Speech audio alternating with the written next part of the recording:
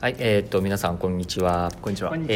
ちは。今日のタクラムキャストは、だいぶ恒例になってきましたね。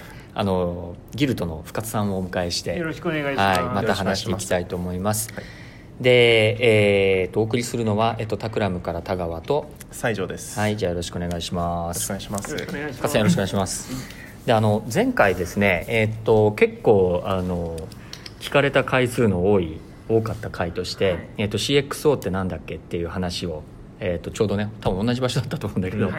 録音してそれが反響があって、で回を収録したのが深津くんが、ノートのノートっていうかケイクスやね、ピースオブケイクのねのCXO に、就任した直後で、そもそも CXO って何でしたっけっていう話で、30分ぐらい話を、聞きました。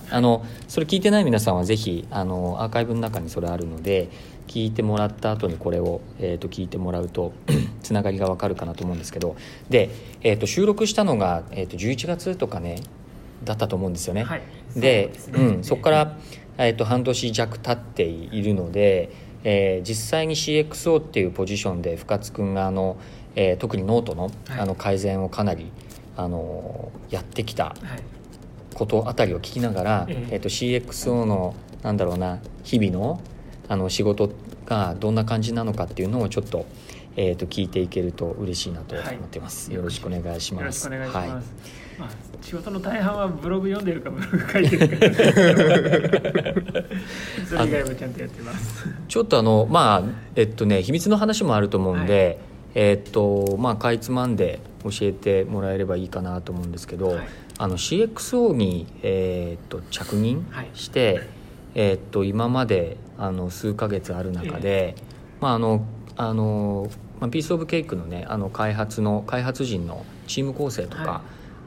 と、CXO っていうか、ただ社外のね人としての深津君との関係もあると思うんですけど、まず一番最初に取り掛かりで始めたこととかから教えてもらってもいいですか？そうですね、まず一番最初はノートを一番触り倒すというところから始まって、でその後に何でしょうね、まず全ての起点として、ノートチーム全体でどんな風な数字を見ていこうかみたいなところと、どれくらいのサイクルでどんなことを良くしていこうかみたいな、まず一旦なんて言うんでしょう、直せるところから回転を始められる、2週間とか1週間のサイクルでポコポコ直せるっていうチームを作っていくっていうことと、それをちゃんとユーザーに対して可視化できるようにするっていうところを一番最初に始めました。なんか今さらっと使い倒すっていう言葉をね深津くんが言いましたけど、深津さんのね哲学としてまずは自分がユーザーになるっていう、できるだけ可能な限りはっていうのをなんかいろんなところで深津くん言ってますよね。一番大事なこと、当たり前の話だけどね、よっぽど家を買うとかそういうレベルじゃない限りまずは率先してやろうかなと、自分がユーザーの代表になるっていうフェーズを一番最初に必ずじっくり作る、代表とは言わないまでもサンプル1としてはなれるように、どんぐらい何したんですか、そのユーザーになる。ひたすらノートの記事読んでマガジンいっぱい作って自分で記事書いて、でいろんな記事購入してみたみたいな感じ。なるほどね。そこの中でなんかとか親とかとか思うことが、まずはこうだったらいい、まずはサンプル1として自分のサンプルにこうだったらいいのになとか、ここしんどいなみたいなのをガーって集めて、なるほど。そうやって使いながらあれなんですか、メモ作ったり。メモエバーノートみたいなところに書いて貯めていきます。けどそれって例えばね深津くんぐらいの人がやると1週間とかやるだけでも膨大なリストになるでしょう。結構なリストにはなります、改善要望100個とかそういうのにはなっちゃうんですけど、でまずはリストガーって作って、で全体俯瞰するとなんかナビゲーション系のリクエストが多いな、なんか初回登録のところの要望が多いなみたいなのがなんとなく見えてくるので、それ一旦仮説にして、次の段階はすぐにユーザーインタビューとかできればいいんですけど、準備とか時間かかる時はかかるんで、周りの人とかベースで話聞いて、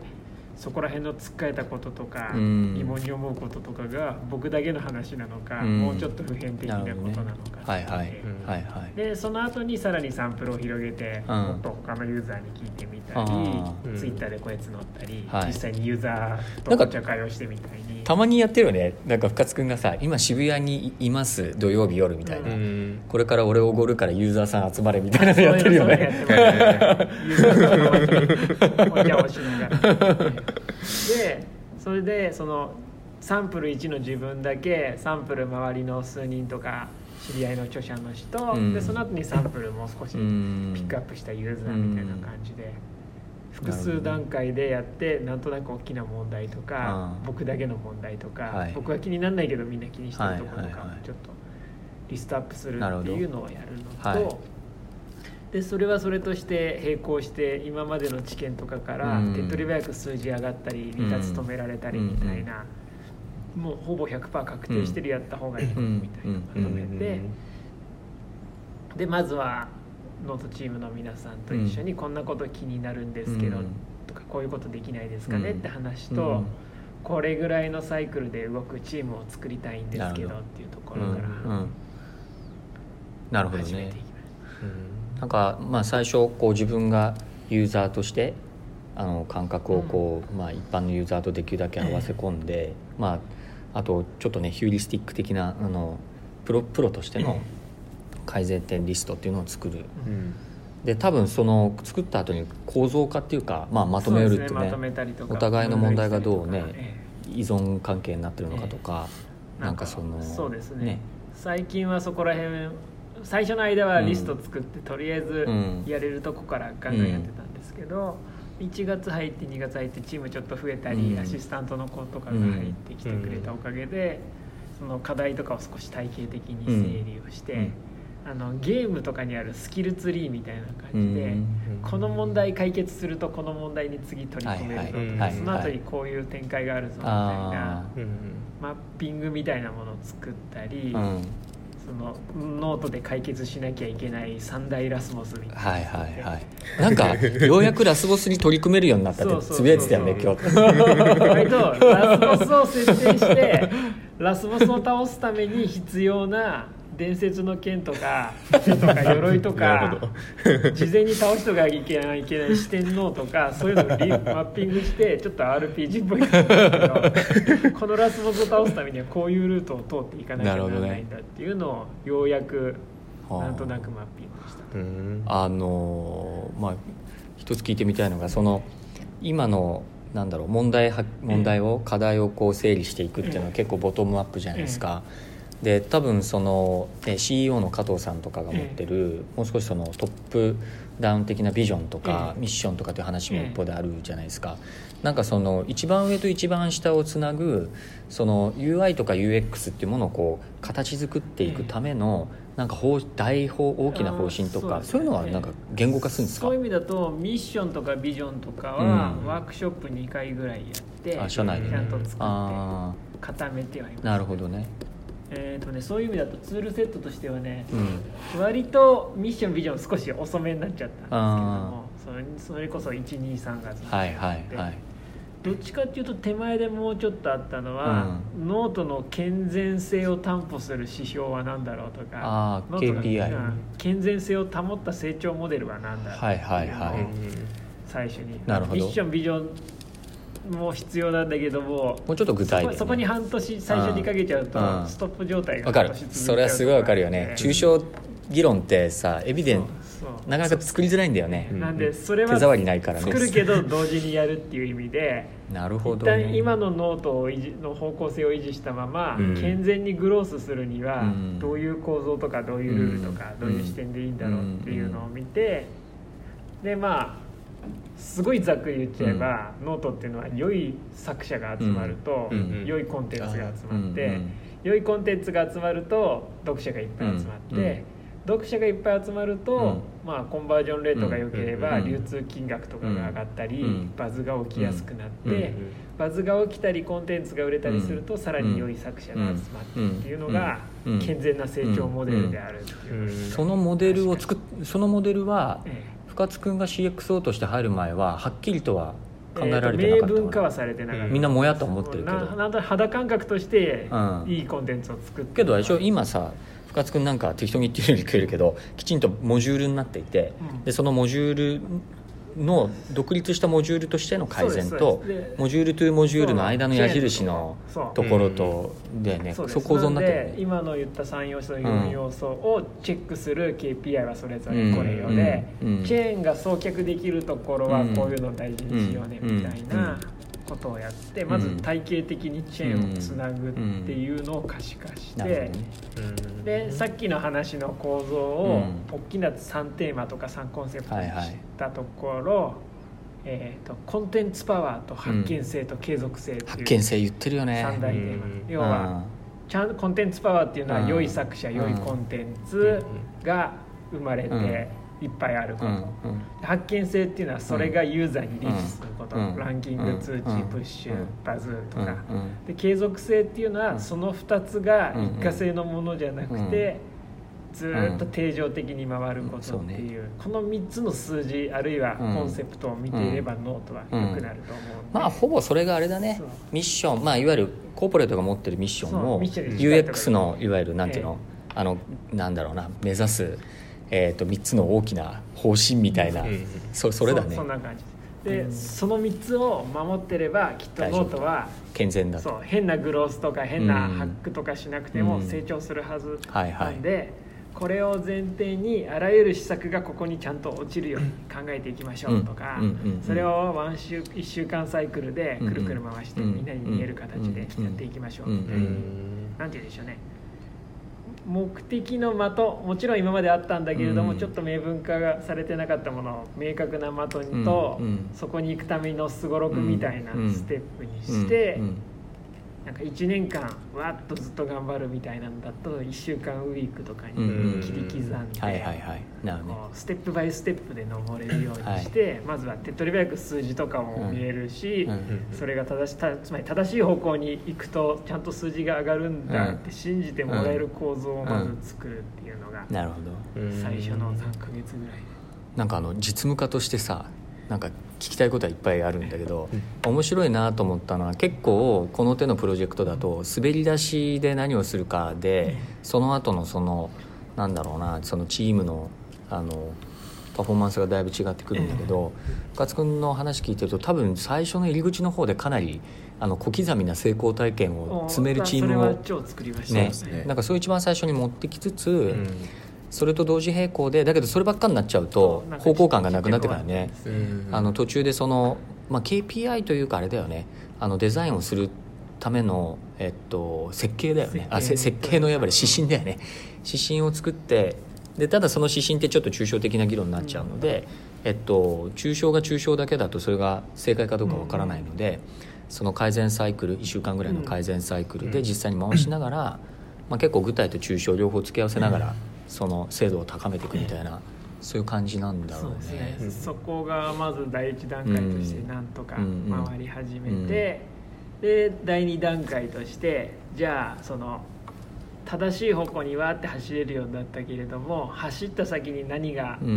待ってるかをもうちょっと見えるようにしていこうっていうことで、そういうミッションとかビジョンとかバリューとかをその後から逆に作る。なんかそうすると、手前の部分で、もうそっち走ったらなんとなくいい感じになったっていうのをみんな肌感覚で分かってるんで、ミッションやビジョンが比較的腹落ちしやすいね。分かる分かる、すごい分かるな。なんかそのプロダクトの改善だと、その CXO が何なのかっていう話でいくと、この前前回の回で深津君が CXO ってこういうふうに考えるといいんじゃないかっていう話で、プロダクトとブランドの両方に責任を持つ人ですっていうのを確か深津君が話の中で言ってて、で、そういう意味だとプロダクトの方は結構ねプロダクトマネージャーに近いような仕事なんだけど、ちょっとねデザインとかヒューマンセントリックなあれがちょっと比重は多いとは思うんだけど、プラス多分ブランドの話になると、もうちょっとねその違う、なんていうのかな、マーケっぽい話とかも入ってくると思うんだけど、なんかどうですか実際ケイクスのみんなと共同作業するときに、他のなんだろう、ボードっていうかチーフうんちゃらみたいな人たちとどういう協力関係にあるのかとか、ボード会議というか、毎週の定例みたいなところだと、一緒にデザインのトップというか、僕、一応デザインチームは別にちゃんとあるので、デザインチーム、エンジニアチーム CTO の人、編集チームみたいな、少なくともその辺のチームのメンバーと加藤さん一緒で全体定例みたいなやっていて、でその4つのバランスのうち今どこやってるんだっけとか、ちょっとこっちばっかりやりすぎてるからこっちもっと強くしようよとかっていうののバランシング取ったり、価値観の調整をしたりみたいなことは定期的にやってる。なるほどね。多分 CXO ポジションの人のやるべきことは、今デザイン部っていうかデザインチームのヘッドっていう人は深津君以外にいるんですか？僕はデザインの大きな方向性、こっち大事だよとか、ここ注意してくださいぐらいまではお願いするんですけど、ビジュアルとしてどう落とすかとか、具体的な UI としてどう落とすかはもうデザインチームに任せるようにして、できるだけ自分ではそこまではマイクロマネジメントをしないようにしています。なるほどね。アートディレクションは僕はしてないですね。なるほどね。方針を決めるってね。活動の内容と方針とね。で多分そこまで決めちゃうと、逆に僕の仕事がどんどんアートディレクションに寄りすぎてちっちゃくなってしまうと思うので、だけどあれでしょ、画面の仕様とか繊維とかさ、そういう話は結構するんでしょ、一緒に話したりとかチェックはします、だから、構造でいくと多分、ノートのプロダクトのチームがいるんだよね。でそこにエンジニアとデザイナーと、基本この2職種かな。編集者、そうか、コンテンツがいるか、編集がいて、この3職種がじゃあチームで大きくざっくりと、カスタマーサポートとかいろいろありますけど、ね、大きくその3種類があるんだよね。なのでその3モジュールに対してそれぞれ チーフなんとかっていう人がそれぞれ、CXO、CTO、D はまだ存在してないですね。デザインチームはまだ2人なんで。そういうことね。CDO はいないね。けどこんぐらいの規模だとね、 CXO と CDO と2つ立てる理由ってあんまりないよね。実質的には一緒だよ、多分デザインチームが5人10人になったら、今いるノートのデザインチームの人の1人が CDO になるんじゃないかと。CDO と CXO ってこう2人いて、なんか役割ってちょっと違うのかな。どうなんでしょう。今もし CXO と CDO、分けるとしたらば CX の方が抽象的なところ、多くなるんじゃないかと思いますし、CDO はもうちょっとプロダクト、DO はもう少しクリエイティブディレクターかアートディレクターになるのかな、よりそっちに近く。そういうことだね。なるほど。あれ CMO っていう人はいるんだっけ？マーケティングですか、は今は不在だと思います、加藤さんがやってるのかな。なるほどね。了解。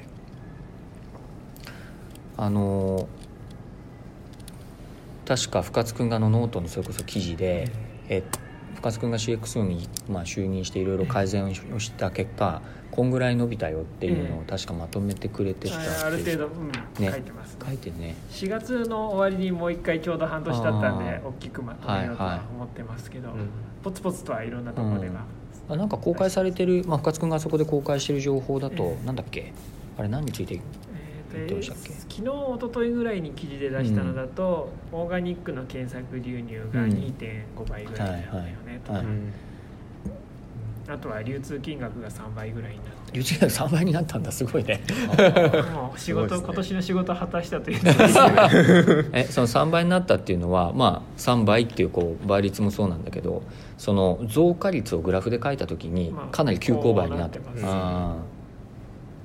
3倍って言っても時事ネタとかそういうのもあるから、全部が全部ってわけじゃないですけど、大きな流れとしては減少、上昇傾向にちゃんとなってるかなとは。なるほどね。なるほど。どうですか、その半年やってみて、CXO の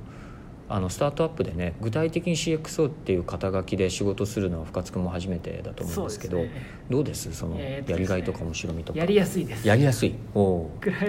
般的なクライアントワークよりは全然やりやすいです。なるほどね。ちょっとそれ詳しく教えてもらっていいですか？単純に決定権とか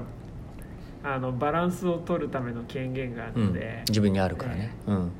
調整ごとにものすごいエネルギー取られる必要がだいぶ少なくなっていたりとか、リスク取るべきか避けるべきかとかを比較的コミットできるので、割とやりやすいかなと、まあね、確かにね、誰かを説得するっていうコストはあまりないやっぱり外注その1みたいなのだと全然関係のないところでなんとなく違う気がするとかに勝つのすらすごい時間とかコストがかかることがあるので、なるほどなるほど。その深津君がこっからなんだろうな、デザインチーム、CXO って別にねデザインチームだけにあれするわけじゃないか、エンジニアリングも入ってくると思うんだけど、理想のKX 自体がこう成長していくに従って、デザインチームをちょっとずつ、成長させていく必要があると思うんですけど、こんな感じでこう強いデザインチームにしていきたいなみたいなのはあるんじゃないかな。そういう意味だと今でもデザインチーム頑張ってくれていていいんですけど、やっぱり規模がちっちゃいところがあるんで、もう少し大きくしていって、チーム全体で使えるアセットみたいのが増えてくるといいかなと思います。やっぱり今の段階、今の人数だと目の前にある、敵を倒すのが結構メインの仕事になっちゃうんですけども、パーティー的には多分鍛冶屋とか道具屋みたいなメンバーが必要になってくる。なるほどね。いい武器を作ってくれるみたいな。深津君本でもともとのね現代っていうかオリジナルの英語のタイトルがオルグデザイン for デザインオルグっていう、読んだことないと思います。それはでこの前ね日本語訳が出て、デザインチームの作り方、デザイン組織のデザインかな、デザイン組織の、あれに結構ね2人の場合はこうとか5人になったらこうしろとか、50になったらこうしろみたいなのが、デザインの組織図がこう書いてあって、アダプティブパスっていう、UX のね、あそこのディレクターたちが書いた本があって、結構面白いんだけど、なんかそこもそうだね、一番上そこはね、CXO っていう言葉は使ってなくて、デザインチームのヘッドのことはヘッドオブデザインって言ってて、ヘッドオブデザインの下になんかねデザインプログラムマネージャーとかね、なんかちょっと細分化されすぎてるような気もするんだけど、今の鍛冶屋とかねなんとかっていうと、あとデザイン UX リサーチャーがいたりとかね、みたいなので、リサーチャーとアナリストはすごい欲しい。最近ちょっとずつデータ分析が強くなってきてるところがあるので、次リサーチャーを確保したいですね。それってリサーチャーって UX 系のリサーチャー？ UX 系のリサーチャー。なるほどね。インタビューとか評価とかテストずっと走らせてくれる人、ちょっと今の規模だとちょっとそこにフルタイムまだ辛いとは思う。日本はまだね UX リサーチャーっていうポジション自体がそんなにまだね一般的ではないけど、今はギルドのアルバイトの人が頑張ってリサーチをしてなるほどね。一人いるだけで全然楽になるんですよ、リサーチャーさん。その人がやってるのは本当にあれですか、ユーザーインタビューとか？いやユーザーインタビューとかをいきなり学生の子に任せるのは酷なので、どっちかっていうと主要数十アプリのユーザー登録フローを全部スクリーンキャプチャー取って、そういうこと？一覧できるようにして普遍化してる気づきのメモを作っといて。なるほどね、なるほど。そういうやつか、なるほどね。いやそうやってるうちにその子が普通にインターンとしてめっちゃ優秀になる。スなんかね、うちの中でもデザインリサーチャーの話は結構ね、オズとか結構やってて、そうですね。デザインリサーチャーっていうと、UX リサーチと被るとこも多いんだけど、本当にエスノグラフィックとか、いろんなエスノとかやりたいですよね。あとデザインの、トレンド追っかけたりとかも含めて、調べることが大好きっていう人が、あと作るのが大好きっていう人と調べるのが大好きっていう人がどうコラボレーションするかっていう話もあるんだけど、そういうリサーチ系やりたいねみたいな話は、うちもデザインリサーチャーっていう肩書きの人はいないもんね。いないですね、まだね、いない。定性定量両方しっかりとできる人って本当少ないですよね。少ないよね、両方ができる人っていうのは。そうね、定性一人定量一人グーグル達人一人みたいな、そうだね、なるほどね。デザイナーの人たちっていうのは、いわゆる、仕事としては UI を作ってる、UI 作ってグラフィック作って、グラフィック作ってで割と特殊でタイポグラフィー系は割とノートは大事だったりするので、そうね、行間とか文字サイズとか分かる方とかだったり、メンバーのうち1人はすごいたまたま偶然なんですけど書体作れる人が入ったので、それはいいよね。なのでノートの中でもコーディング部分プログラムを書くコードブロックの中では普通に平木の使っちゃうとコードって読みにくいんで、ノート専用の実は等幅フォントをわざわざ作って、作ったんですか。そうノートモノスペースって書体でコーディングエリアは動いてたりとか。そうなのね。なるほど。地道なことはなるほどやってたりはします。確か深津君がCXO になった後に、デザイナーの募集をツイッターで流したらすごいたくさん来たみたいな話をしておかげさまでそこから採用もしたんですか。そうですよ。そんな感じでこれからもあれでしょ、デザイナーを増やしていきたい。増やしていきたいです。プロダクトの規模とか調達の規模に従って増えていくといいなと。もうここであれじゃないですか、全力で。マジですか。そうですね、募集したいです。募集したいそうケイクスに就職すると漏れなく深津君と一緒に仕事ができるという勉強になります。勉強になります。そういう意味だとiOS、Android のガイドライン超詳しい、自信ありますっていう、ガイドラインと矛盾なくデザインできるアプリケーションのデザイナーさんはめっちゃ欲しいですし、めっちゃ欲しいね、そういうリサーチインタビュー S のあるいはアセットとか、全体パワーアップ魔法が使えるデザイナーさんも超欲しいです。なるほどね。なんかこの前、今度ね5月にある CXO ナイトの、下打ち合わせ兼飲み会で、坪田さんとかとも話してた時に、いわゆる UI をやってる、UIUX のデザイナーと言われる人が深津君みたいに CXO っていうようなポジションをなかなかイメージできないというか、キャリアパスとしてどうやればそういう風になれるのかっていうのが分かんないんですよねみたいな話をしてたと思うんですけど、深津君自身はどうやってけどあれかこの前この話したな、テクノロジーとビジネスとどういう順番で登ってきたかみたいな話はねちょっとずつしてたけど、一番の課題は、UI デザイナーの人が UI 領域から出るためのチャンスっていうのがなかなか少ない、会社の中でね、そうやらせてもらうような環境にならないと、ね、UI 詳しい人がキャリア積んでも、UI すごい詳しい人とかさらにガイドラインも超詳しい人みたいなキャリアパスになりがちであって、どうやって UI デザイナーがそこから出るかとかってことを考えないと、UI デザインベースから CXO とかクリエイティブディレクターなのはすごい難しい、そうね。一回どうなんだろうな、どういう順番がいいんだろうな。エンジニアリングも一回踏まないと結構厳しいじゃないですか。マーケティングもそうですね。なんかやっぱあれなのかな、経験をそういうところに自分から出ていって経験踏んでいくってことなんだ。そういう意味だとフルスタック系の経験をどこかで積まないといけないので、そうなんだよな。 CX は結構フルスタック求められるよね。なんでそういうジンでもコミケでも、何でもいいんで自分で丸ごと作って丸ごと売ったっていう経験をどっかで詰めると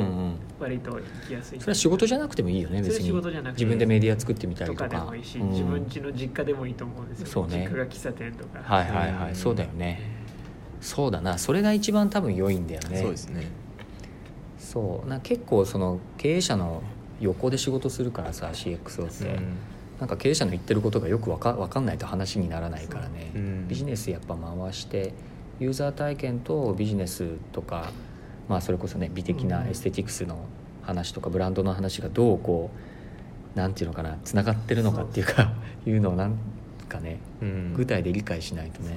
なのでなんか割と一番経験積みやすいのはそういう友達のやってる居酒屋をイケてる感じで立て直すみたいななるほどね、分かる分かる。友達がやってる謎の EC サイトをちょっとイケてるブランドまで押し上げるそういうのが意外と大事なんじゃない。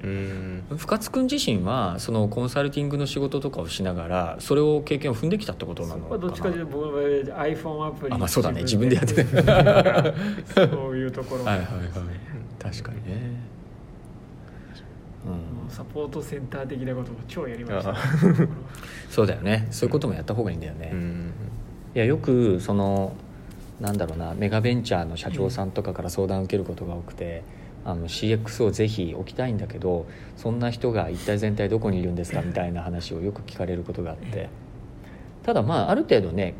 教育可能っていうか、そういうね CXO みたいなものを育てる学校とかはないので、はい、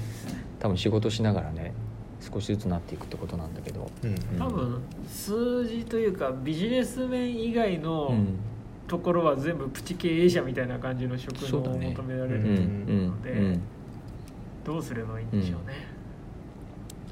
ノートでは教育っていう観点ではどういったことをされてるんですか？教育というのはチームのデザインチームの底上げそういう意味だとこれからですね、これからね今ようやくミッションとかビジョンとかできてはいるので、ちょっともう少しまだなんていうか体験のチェーンをまずはちゃんと一旦つなぐってところがメインなので、裏側でとかちょびっとずつみたいな感じですけど、これからそのミッションビジョンバリューみたいのをちゃんとみんなにインストールして肌感覚でスラッと言えるとか、なんか僕いなくても加藤さんいなくてもそれぞれ単独で、うちはこういうバリューを大事にするから、この2つだったらこっちだよねみたいなのとかをいけるようにするっていうのが、まあ教育というかみんなの意識共有としては最初にやって、その後にそれを拡大再生産するような許可ツールを増やしていく感じなのかなと。面白いですね、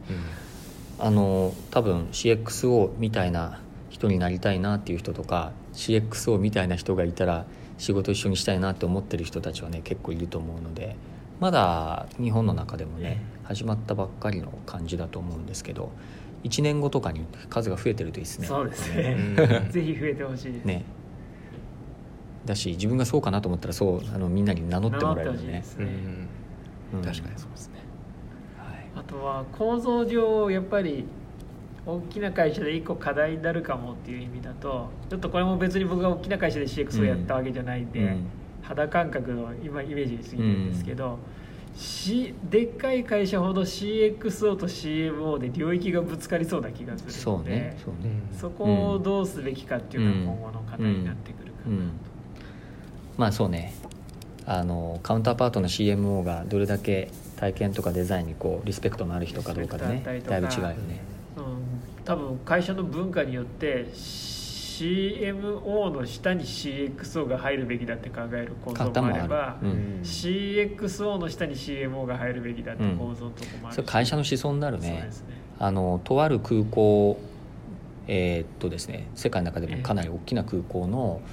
人たちにインタビューに入ったことが前あって、これ日本の空港じゃないんですけど、でそこはね、ブランドとかエクスペリエンスはマーケティングチームの統括の中にあって、なのでマーケティングが持ってる KPI の実現を、体験とブランドの、パワーで、後押しするっていうのが そのデザインチームのミッションなんでね。その場合はあれですよね、体験っていうのが売るためのツールであるっていう考え方です。それはねもう経営者の考え方だね。そのどっちの方が上に来るか、多分ビジネスの性質にもよるんだと思うんだよね。なので逆にどんなやり方でも極論いいから、まず売りが立たなきゃいけないとか、継続性が立たなきゃならないっていう属性のものほど、会社ほど、マーケティングの下にエクスペリエンスが来やすい、そうね、そうだね。で逆にやっぱ経営者の人がこの問題を解決するために俺は会社を作ったんだっていう会社ほど、逆にマーケティングが手段レイヤーに入っていって、エクスペリエンスの方が上位レイヤーになっていく。そうだね。そこに思想が現れますね。